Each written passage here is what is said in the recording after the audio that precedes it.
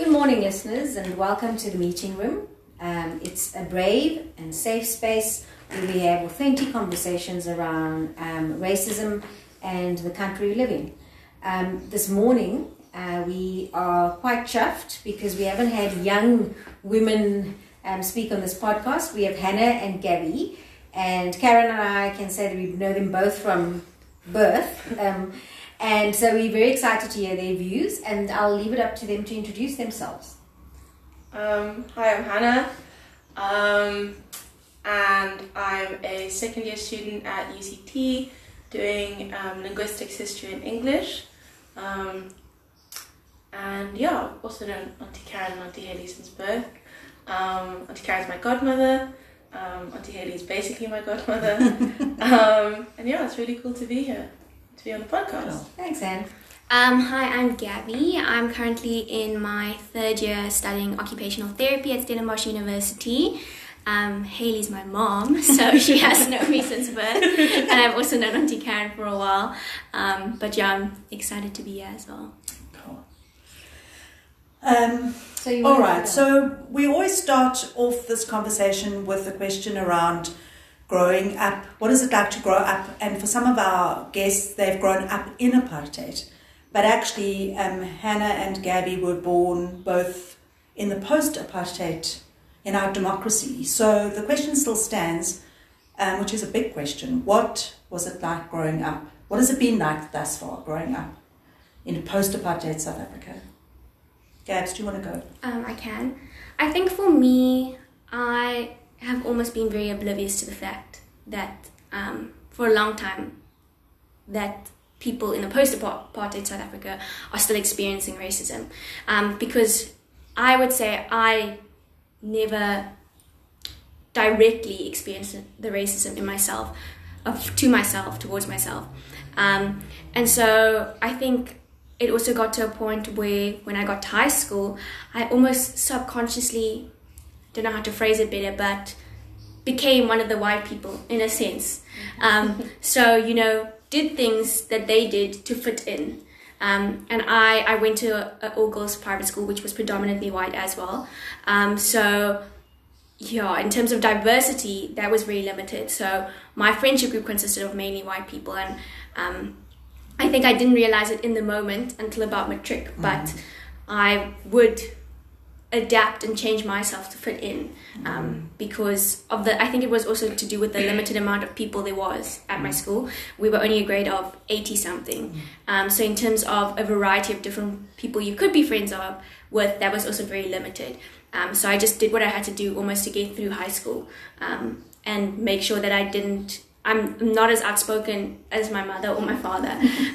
So I'm not someone who enjoys conflict or confrontation. So I often would just take a step back rather than speaking out, to avoid that and to avoid putting myself in a position where people don't like me or people, So I think for me, I was very oblivious to the fact of that it's still very prevalent in a post-apartheid South Africa. So what woke you up? In matric, I got accepted to study occupational therapy at Stellenbosch University, and in my matric class there was quite a few people who had applied for this course. It was a very popular course at the moment.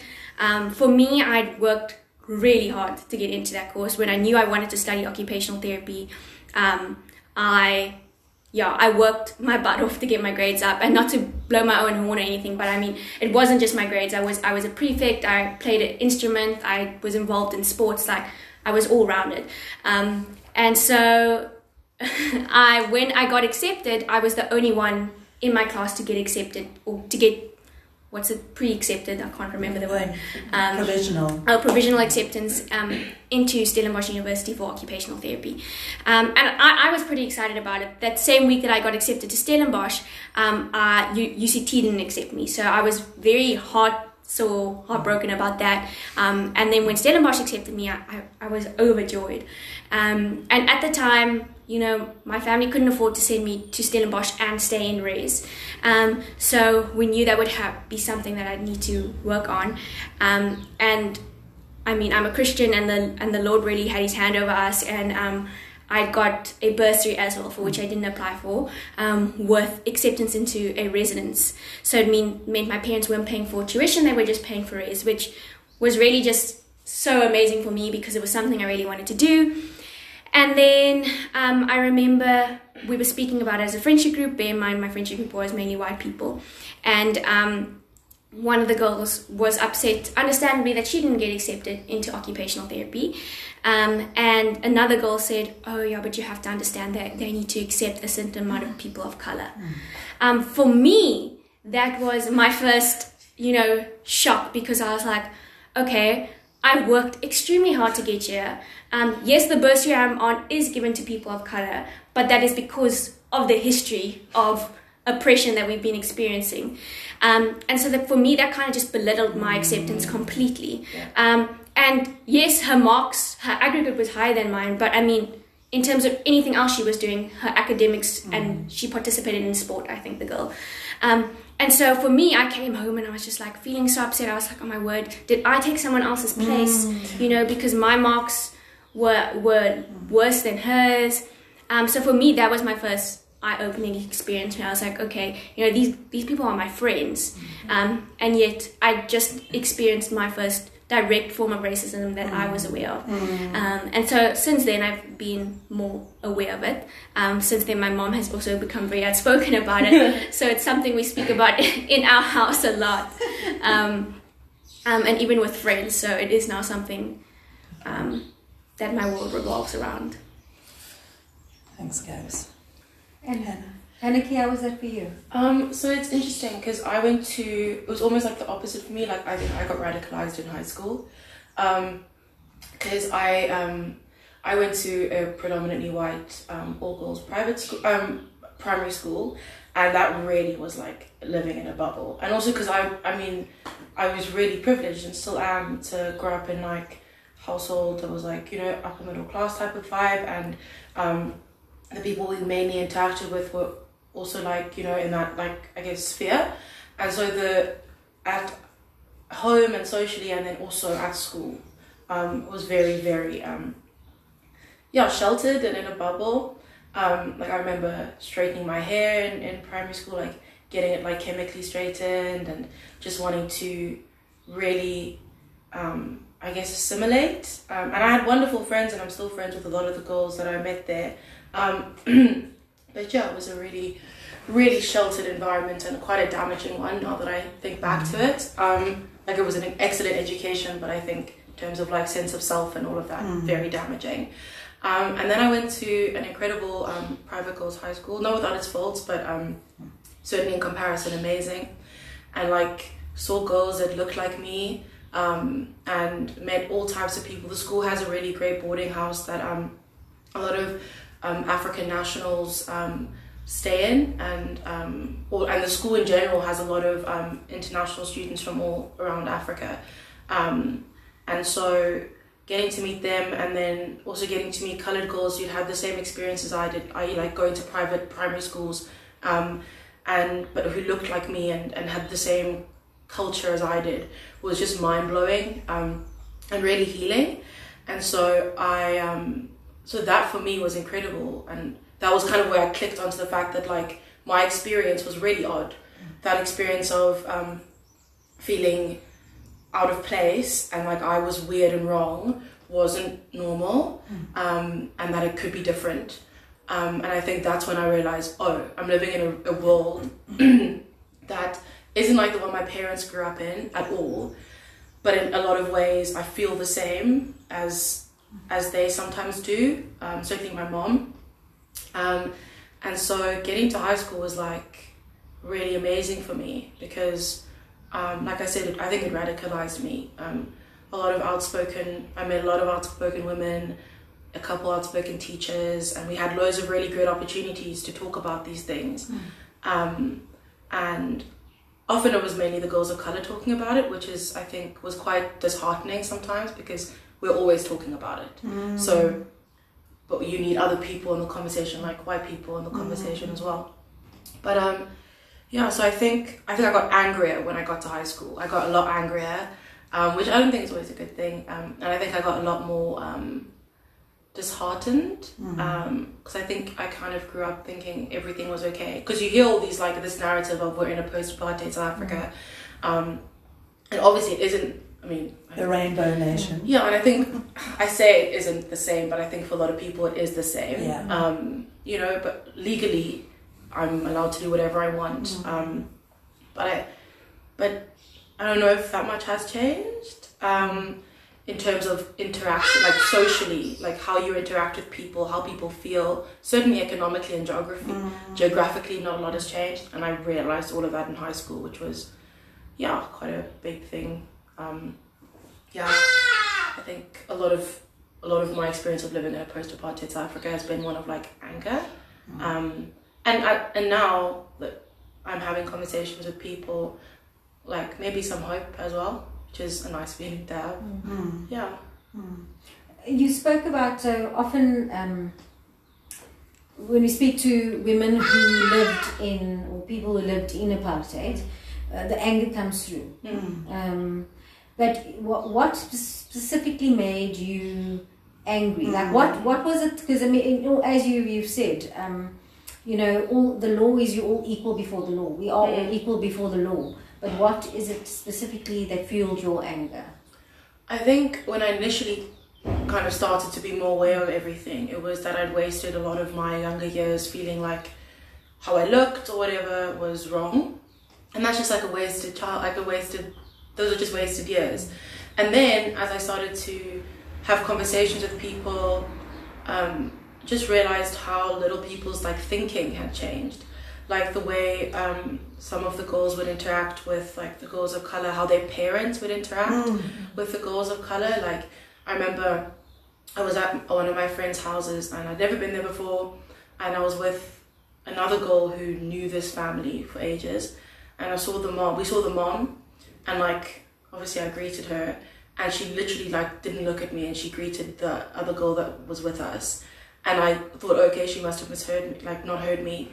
And I greeted her again, and she just didn't talk to me. She did the same thing to my mom at a hockey match. When another parent introduced the two of them, like, she wouldn't talk to my mom. And then when I became head girl, like, she suddenly messaged my mom and was like, oh, we should, like, do dinner. And it's just, like, the most, like, dehumanizing thing. And having interactions like that was just, incredibly angering, especially when it happened to my mom. Because for me, it's like, okay, but, like, this is your peer, and what has changed if you won't even acknowledge them and see them, you know?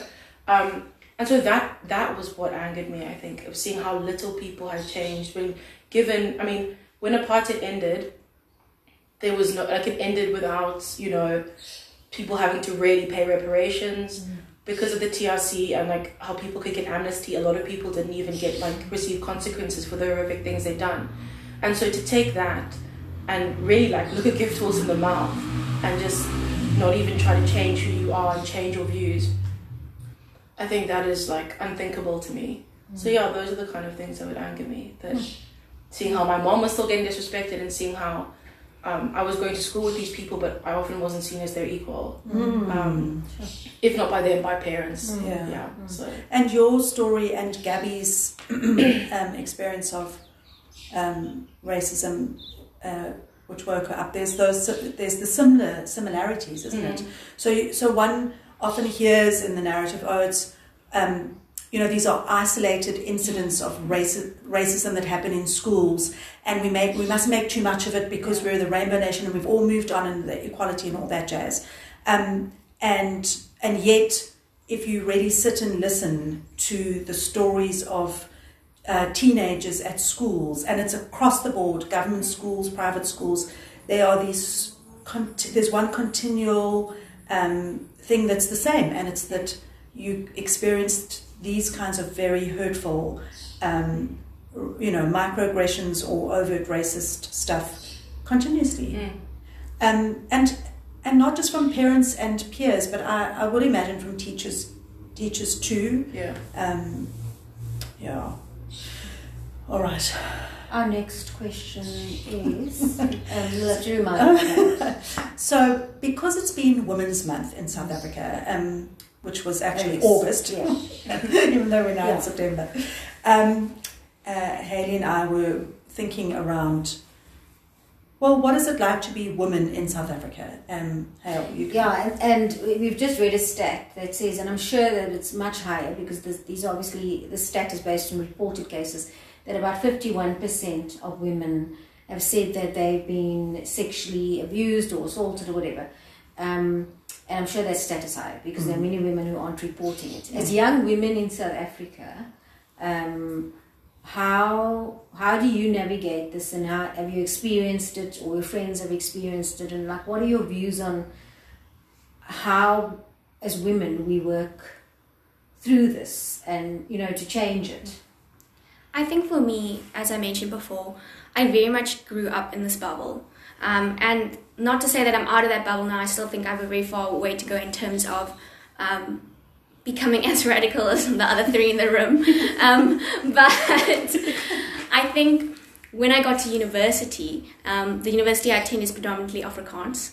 And I am stereotyping here, but a lot of the time things like race and gender-based violence are not spoken about in Afrikaans families and in the Afrikaans culture. In my first year, the whole UCT girl who was raped and killed was very prevalent and spread to our university as well. And I remember speaking, it was something we spoke about because we as women, it was very prevalent and scary to us. And I remember speaking about it with my friends, and I have quite a few Afrikaans friends. And for them, they changed the subject completely. For them, it was not something they spoke about. And for me, I think it was the first time I realized that we've grown up completely differently. I grew up in a school, yes, which did have its faults, but these things were spoken about, if not in school environments amongst the students. And so I've always been in an environment where these difficult conversations were had, whether it was race, whether it was religion, whether it was gender-based violence. But for these girls, I don't think it was at all spoken about in schools and their families. So this was also a wake-up call for me. Okay, I then started to become more aware. It was also the time where I was moving out of my bubble and becoming less oblivious. But I've also grown up with a family who was very cautious. And so it's little things that you don't think, where my mom would be like, okay, if you're going for a run, leave your location on. Or now that I'm driving, my mom's like, please leave your location on. And for you, that's like second nature. But then I think back to it and I'm like, why? Why do I have to keep on doing this? Now when I go for a run and I wear bike shorts instead of leggings, I'm like, oh my word, I'm feeling self-conscious that men are looking at me. If I see a man walking towards me in the road, I turn another way. And for me, that's like why they're almost infringing on my freedom, because now I'm doing things to make sure that I don't end up as one of these stats, because it's so prevalent in our country. And even if I go out for a night before COVID, obviously, it's very much like, okay, I would almost take that role on as the mother in the group, because I was like, I don't want to anything to happen to any of us. So I'd make sure that we had a way of getting home safe. When I got back, I'd message my parents immediately to say I'm home, so they wouldn't worry. I remember once I forgot to message them and they called me early the next morning. They're like, are you home safe? And so it's not only affecting me, but my parents, because they're constantly worrying about me. So I think it is something that is very prevalent in our country. And I think you don't realize it all the time until you look at all these little things that you've been doing and you're almost like, okay, but I'm doing that because I'm a woman. I mean, my brother doesn't do those same things, you know. I mean, he took a Uber home by himself the other night, and for me, I'm too scared to get in an Uber by myself. We have a friendship group dance coming up, and we're like, okay, it's fine, there's 5 girls in the car, we'll just take an Uber. And one of the girls was like, it's quite late at night, I'll rather drive and not drink and take an Uber, because I don't think it's safe for just us girls to be in the Uber. And I mean, even on campus, my campus is the medical campus, so it's not in the safest area, but it's still, you know, very secure in terms of who they allow in. But if I go visit a friend on the other side of campus, I make sure I leave before it gets dark, because I'm not sure who will be walking back. So yeah, I think it's very much, you know, there are those instances where you're like, okay, I know that's a form of gender-based violence, but then you're also like, oh my word, things I've been doing because I'm so afraid as a woman, also really gives you a wake-up call as well. So, and I would imagine it impacts the psyche of a woman, because obviously guys don't have to be as aware as we do. So it's again that we equal before the Lord, but a law and the Lord. We are equal between both. Yeah, that's another conversation. Yeah, that's another. But or it's the same conversation. But we're not actually, because we still needing to be extra cautious and limiting where we go, how late we stay out, what we wear. I think also, I don't know if it was for you, Hannah, but growing up in an all-girls junior school and an all-girls high school, you're not exposed to men, to boys. So when I got to university, being exposed to other people for the first time, I'm also now staying in a co-ed res, and even then I lock my door from the inside at night because I'm so worried. And so that was also a big wake-up call, because now I'm like, oh my word, the other human gender, it's quite, so I think also growing up in an all-girls school sheltered me to an extent, because I was only being surrounded by girls as well. And even though you had a brother. It's interesting. You must have parented your children. So when some of the things you said about being safe, I would do with my children, which is the one thing, when they get home, they need to tell me they're home. Yeah. But I don't ever think, oh, you must put your location on. I never think that. And when they go running, or James goes free diving or whatever, I'm like, bye. Yeah. I don't think, put your location on, so I know that's not in my... But as a woman, I know exactly what you're talking about, because I, as a 50-year-old woman, do exactly the same things. Where you park, depending on the time of day, you're going to be not by yourself, blah, blah, blah. And it's you. So you're always living in a way that is to ensure that you are safe. Yeah. And some of that you don't even realize you're doing. You just do it. And as you say, we do almost parent differently. Yeah. Because, Aaron went to his friend in Stellies, and he constantly said, please let us know you're there. But I wouldn't check on him necessarily. And you've just said you didn't know how he was getting home. And I didn't know how he was getting home. Whereas Gabi, I would like, who's coming with you? Yes. We can't, so you do, and it's unconscious. It's an unconscious thing that you do. Which doesn't mean that the violence, because South Africa is such a violent country, and it's not just gender-based violence. Men do experience violent acts towards them in whatever. So it's not that it's just when we're thinking about gender in terms of violence that it is different. But I also think for me, a big thing is having to watch what I wear, which I think is ridiculous. Yeah. I think that, no matter what I wear, it should never be put on me as my fault for being... Like the other day I went for a run on campus, and I just got new exercise clothes. I was so excited to wear it. It was this cute little matching set, a short-ish top and a bike shorts.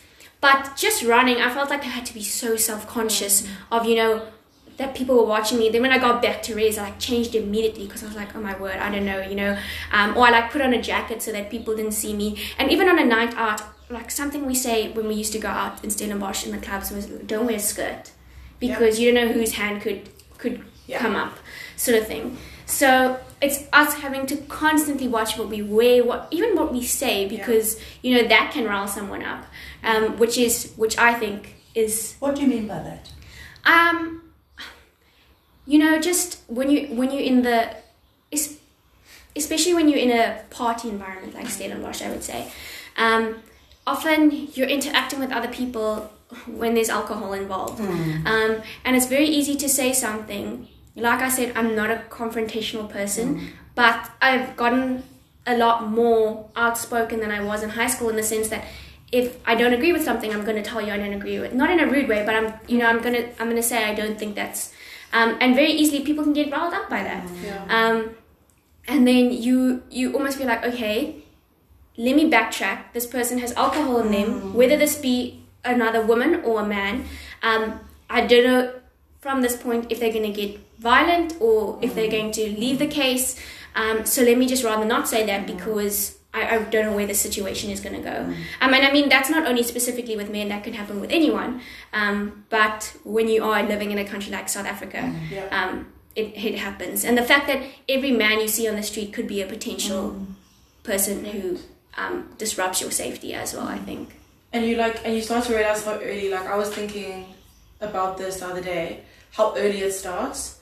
Like the first time, and what you were saying about what you wear, like nothing you wear is gonna change how they react to you. Like, because I remember walking down, I don't know what road it is, somewhere in Rondebosch, with a friend, and I was wearing like this old black, like this huge black coat that I used to have, polo neck, long black pants, and I still got catcalled.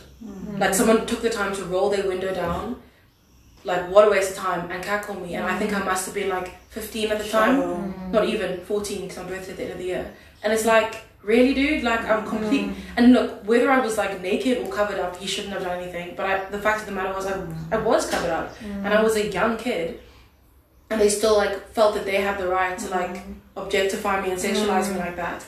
And like what you're talking about with the whole party thing, like again, when I think it must have been grade 9, I was at a party and I didn't drink, but obviously I have friends who did, and one of my mates, she was like a bit tipsy, and there was a guy who's much bigger than she was who was like coming on to her. In theory, it's like fine, whatever, shoot your shot, but then she clearly wasn't interested, and she told me. So I told him, just like, back off, dude, like she's not into it.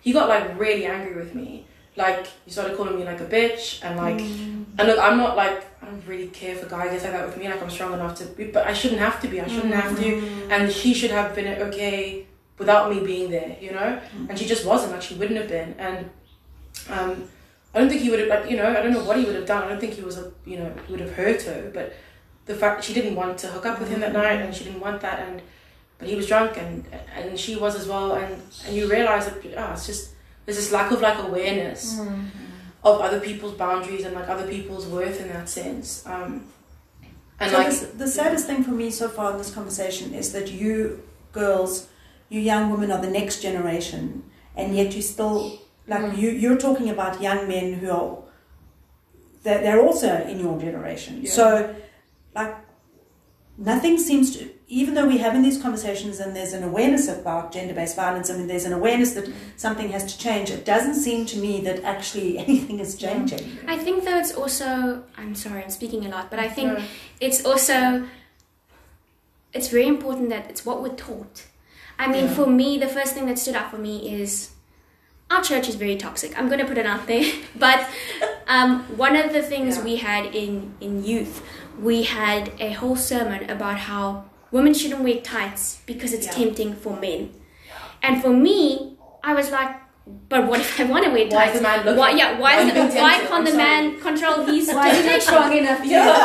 Why am I the one having to? Why are you having to make sure that he behaves? Exactly. Because that's actually what's Exactly. So I think we say it all the time, but us as girls are taught. Even with my mom, if I wear something too short, my mom will say, "Listen, as a worrying mother, she's going to say that to me if I'm going out."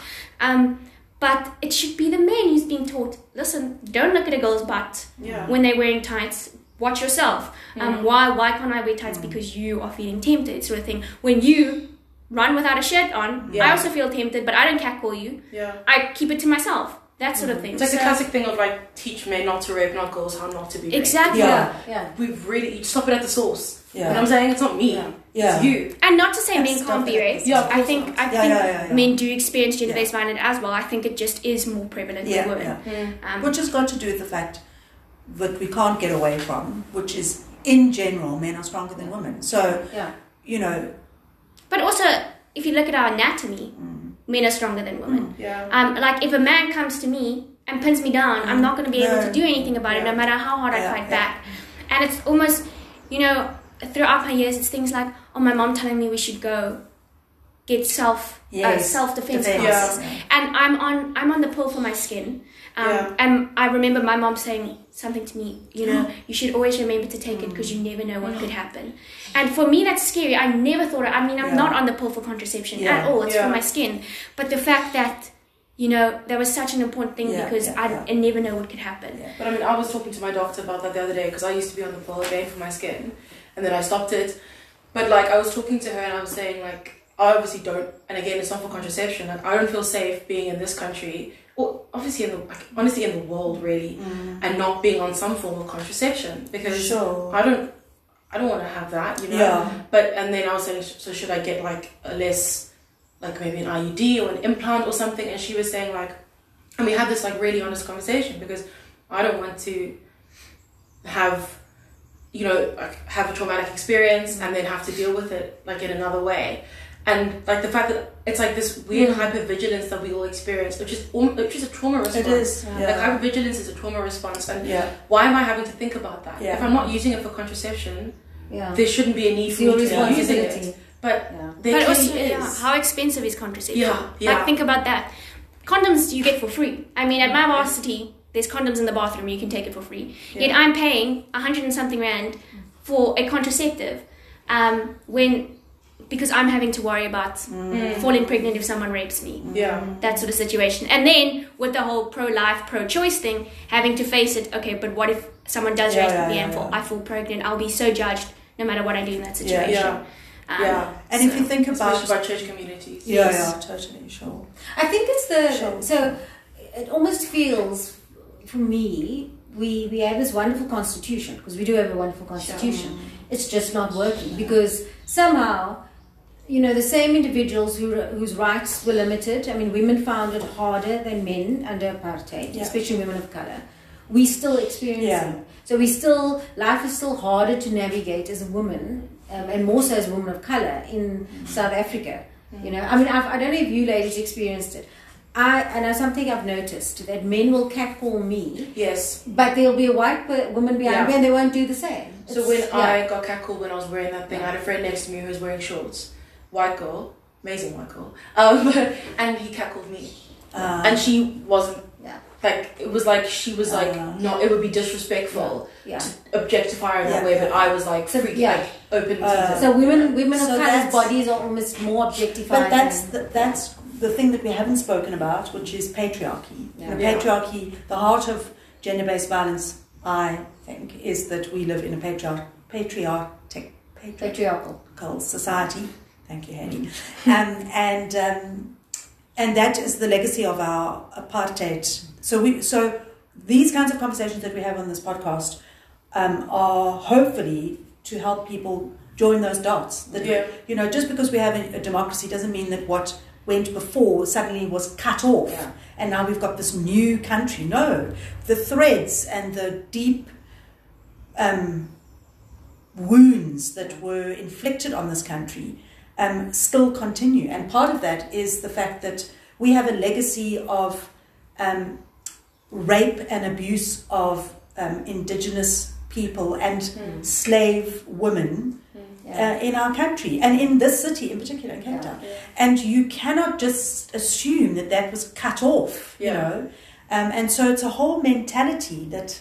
Well, it's a learnt. I think it's a learnt behaviour that has come back from slavery times. But I mean, I think it's also still being taught. I mean, look at churches, for example. Oh yeah. How many women leadership do you see? Yeah. So and also, what are the lessons we're teaching men in the church? Yeah. Like the language used, and maybe it's not what they mean.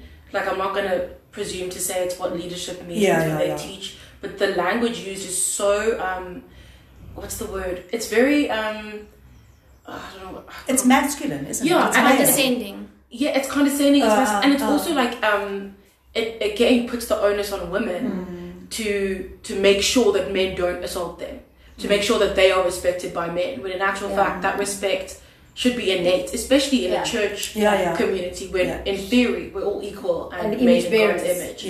And so, and it just isn't like I've asked like several people, like, can we do a series on women in the Bible? Because there were wild women in the Bible, and like significant women in the Bible. And I think because we teach about people who are admittedly really important, like Daniel, like Solomon, who were kind of crappy people sometimes, a little bit.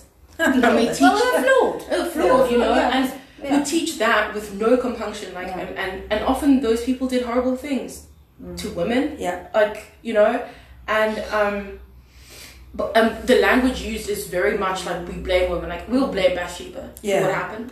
But if we could teach young Christian men about the women in the Bible, that they were worthy of respect, that they were loved by God and by Jesus. I think that would go a long way to changing so many mindsets, but we just won't do it. Well, if we just viewed women the way Jesus did, it would be interesting. And I think, to go back to what Hannah's talking about, I think that we can't. I think what you're saying is hugely profound, Hannah, and it's what Gab said as well. It's the taught and the mind, that idea of the way we think. So if you go back to your example of David, and Bathsheba, and I was thinking, let's take someone like Rahab. Yeah. So Rahab, the Bible says she was a prostitute, but we don't unpack what that looks like for women in those days. Like, why did women turn to prostitution? Yeah. Because if you were not married and you didn't have a family to look after you, you actually were not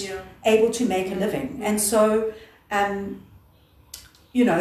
that was the way the society was constructed. And if we come to modern day society and we ask those same kinds of questions, but when we label a woman, and she is labeled that in the Bible, a prostitute, there's a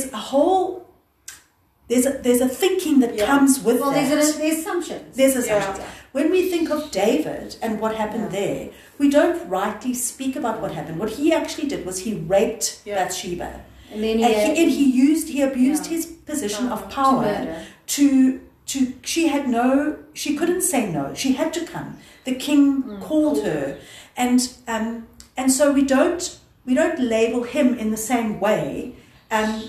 He was a rapist. But like, you're very willing to say Bathsheba was Rahab was a prostitute, but we call David a flawed king. Yes, which is and that's true. And it's true. But she too is a flawed person surviving in her society. And also, you brought up about the affair that David had, and the woman Bathsheba would be like. Still today, if an affair happens in the Christian, it's very often the woman who takes the hardest knock, as opposed to. I mean, it takes two. Because ironically, women are sexualized in the church. They're seen as like these hypersexual. Like really sexual beings, and that's shamed and like derided.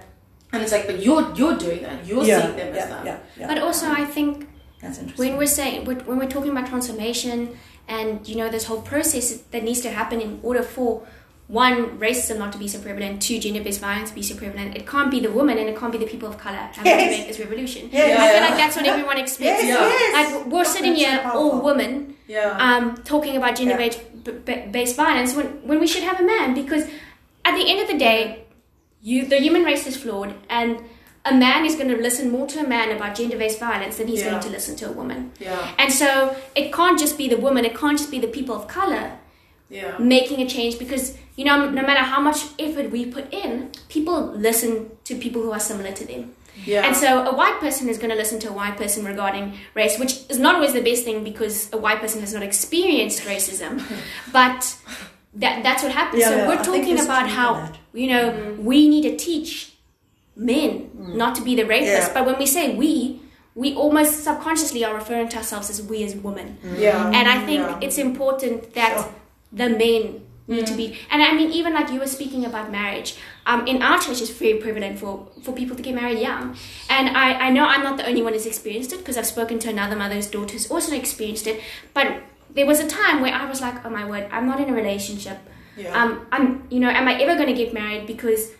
And I almost attached my identity to being married to a man, and that was subconscious, on a subconscious level. But that was what the church was almost teaching us, that because the minute these people got married, the people who were single got excluded from the friendship group, So it's this whole situation where within the church, I think it's the men who need to be stepping up and teaching, because it's not, yes, we can make a difference coming from women standing up, but the men aren't going to listen. That's just, especially in the church environment, which I think is still very conservative and doesn't speak about the things that need to be spoken about.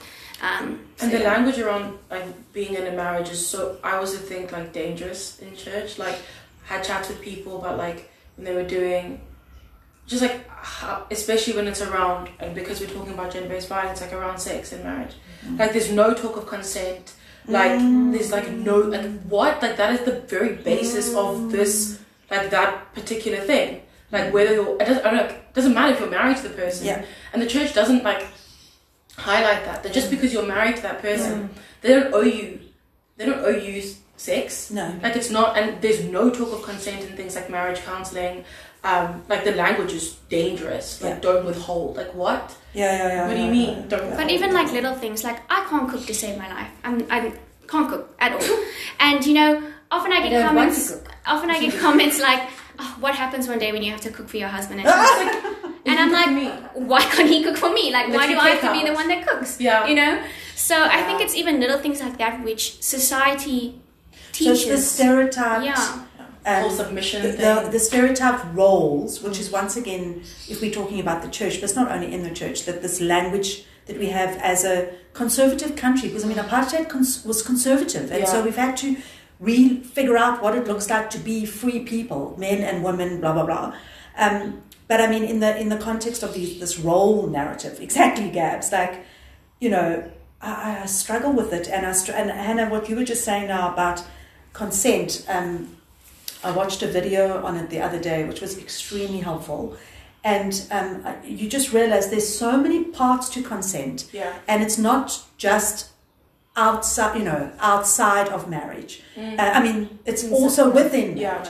And I think that's extremely challenging what you've just said, that we need to have those conversations, because what happens with the whole notion for some churches or some Christian teaching around complementarianism, this headship stuff. Yeah. But that can be toxic in marriage. Yeah.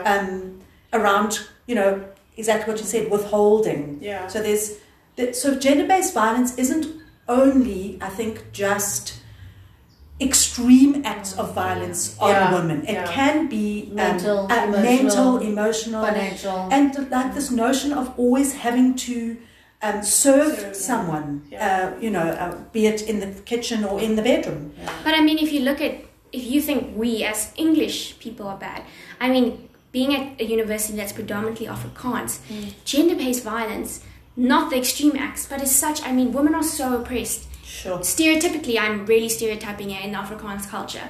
I mean, you know, she's going to do your washing. I mean, I know so many of my friends who do their boyfriend's washing. And I'm like, what? Why must I do your washing? You don't even have a joint bank account. Exactly. Sorry. You know?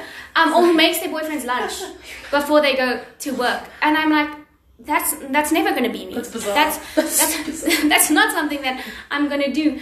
And I mean, even now, I mean, I know of a person who got married and stopped studying. Yeah. And I was like, we have worked so hard as women to make our rights equal, and then we do things like this where we go back in time as well. So I think it's important for us also to know what we want. You know, we don't have to confide to this whole view of what marriage or what relationship look like, because you know the world is changing. Yes, it still has a lot of changing to do, but it's so different to how it was a few 100 years ago. So I think it's also important for us not to just accept that this is what it is. This is what marriage is supposed to look like. This is what we're supposed to do. Because at the end of the day, it's not. You know, if I don't want to cook for my husband and kids, I'm not going to cook for my husband and kids. And they probably don't want me to either. Exactly. Like, that's not what you want. Like. But now I want to ask a question. How do you think, and this was not on the list of questions, so it's a bit impromptu.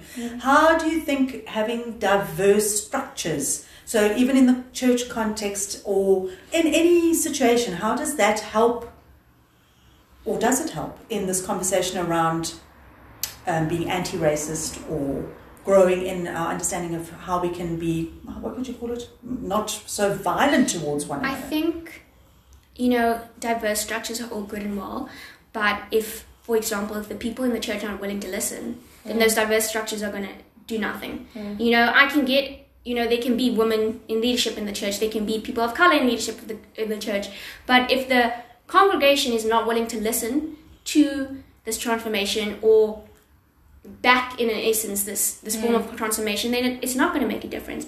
Which is why, once again, when we're talking about these conversations, it needs to be the party that's not being oppressed that needs to bring up these conversations. Church leadership needs to be behind these structures. Yes. And often I think people can see that they're not.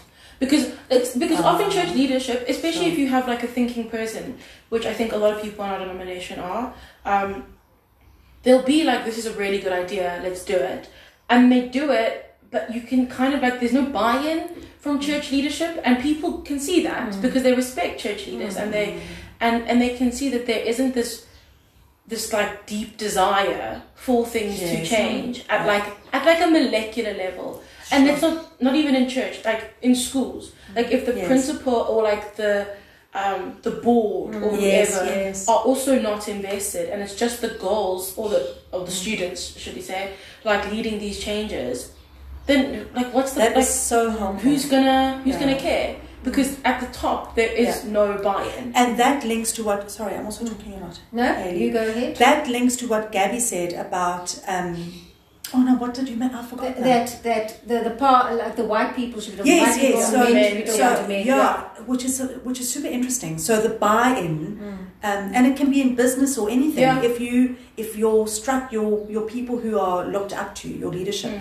But also linking to what Anna said, sure. I've noticed a lot in conversations around transformation in schools and in church, is that school leadership and church leadership often do it because they feel obligated. They do it because they're getting backlash for it, and then they're not doing it from a place of then the students, the congregation can also see. So yes, you can tick it off. I had a transformation talk, people can't judge me for this, but then there's no follow-up. There's no, okay, how are we actually going to take deep conversation? Yes. So I think it's also like, it's useless for someone to have that conversation if you're doing it because you're feeling obligated to. People have to be willing to learn. I think that's the important part. They need to be willing to learn and be re-educated on what we've been programmed, basically. I think that's important as well. Sorry, this is really off topic, but I just remembered what we were talking about, way back. My ADHD thing. Where you were talking about how like your mom checks in on you when you're like out and stuff. That is really unique to South Africa.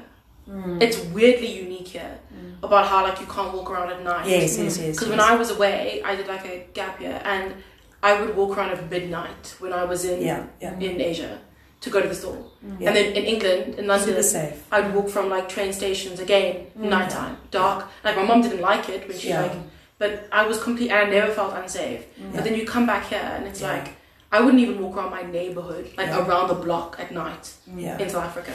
Except I have to say they had that hashtag 94% in Britain. Oh yeah. But that was super interesting because it was harassment. So 94% of women had been harassed, catcalled, or I'm sure there had been some violence attached to it. But isn't that interesting? Because we're not talking about harassment. We're talking like from harassment. Well, there's a continuum. I do think our history though is what makes. So I mean, there are many factors, and I'm not an expert on this. I do believe because from the colonialism times, there's a violence.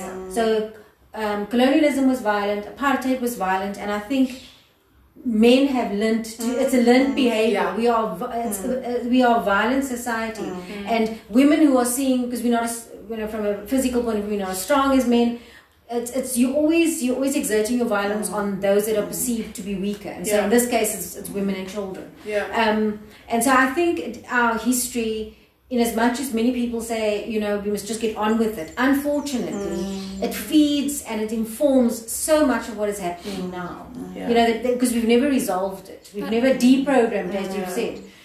I also think it's really difficult to do that because, like we've discussed, we're always having to make sure that we're feeling safe.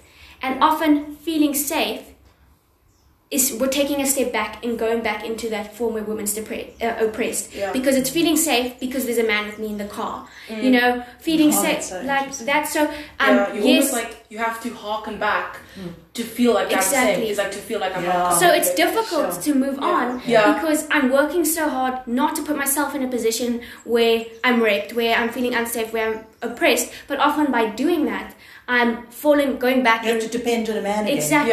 Depend on a man or depend on a white person. So I think it's important that also needs to be looked at.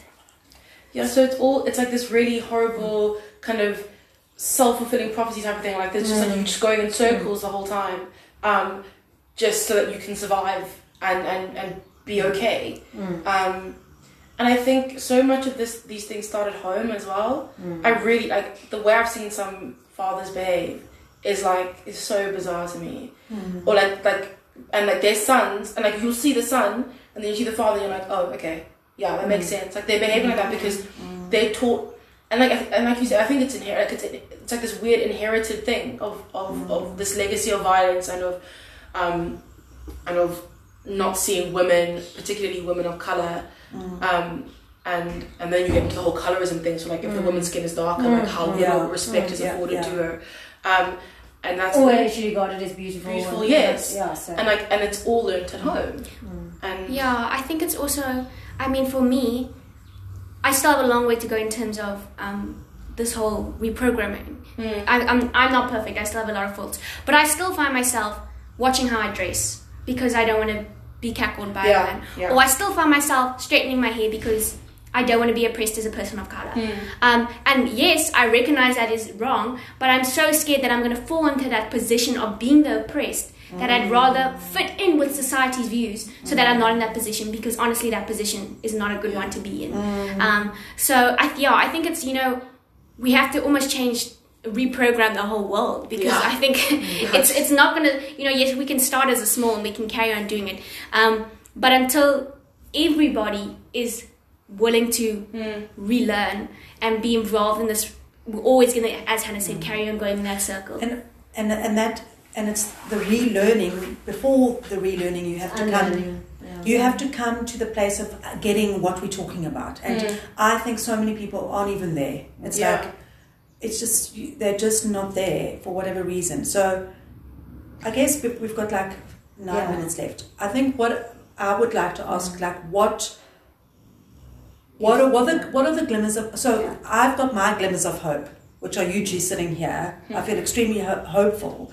These two beautiful young women, and I wish that, like I think Hayley and I would both say, hey, Hales, like if we were this woke when we were this young, it would have, it would have changed a lot for us. I think, so what are your little glimmers of hope? If you I think we often do speak about all the things that are going wrong, but there are, on the campus I'm on, which is the medical campus for Stellenbosch University, the diversity compared to how it was years ago is so much different. I now have more friends of color, and not even just, but now, people of Afrikaans culture as well.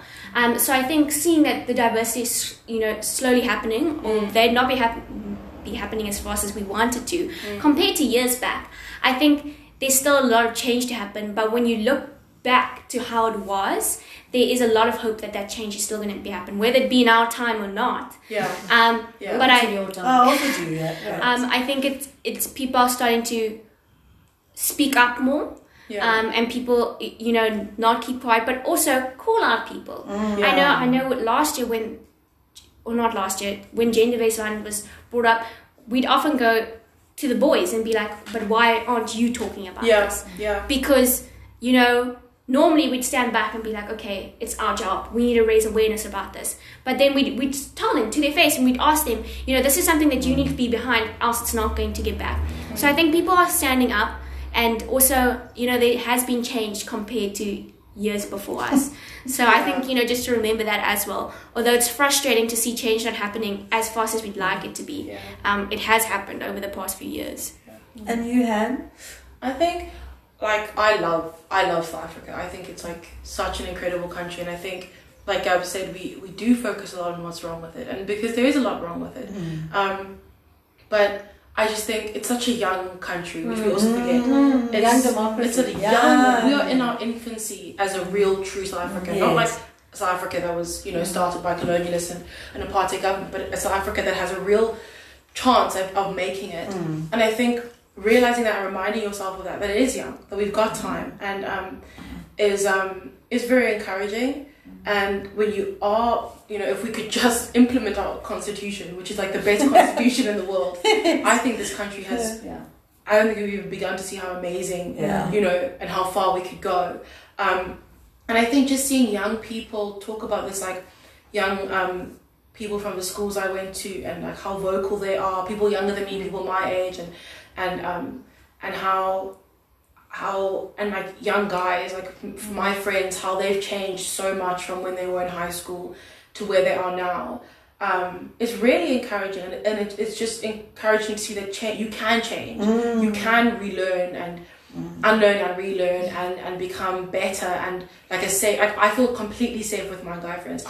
In high school, I wasn't really like, I didn't really like being around males, partly because I went to like all girls schools, but also because guys weren't like very safe for me. And now I'm completely safe, and they'll always want to make sure that I'm safe and comfortable, and that's incredibly encouraging to me, coming from a place of feeling almost inherently distrustful of male figures. And seeing my brothers, how they are, how they, like the young men in our lives, like in our families, like how they are changing the narrative and how they are just so different from the young boys I grew up with. That's encouraging. So yeah. Thank you so much, Hannah and Gabi. Oh, it's been wonderful listening to younger women than us, and very encouraging to see that these conversations are happening even in the younger generation. So, listeners, let us know how you find this podcast. We love your comments, and till next time.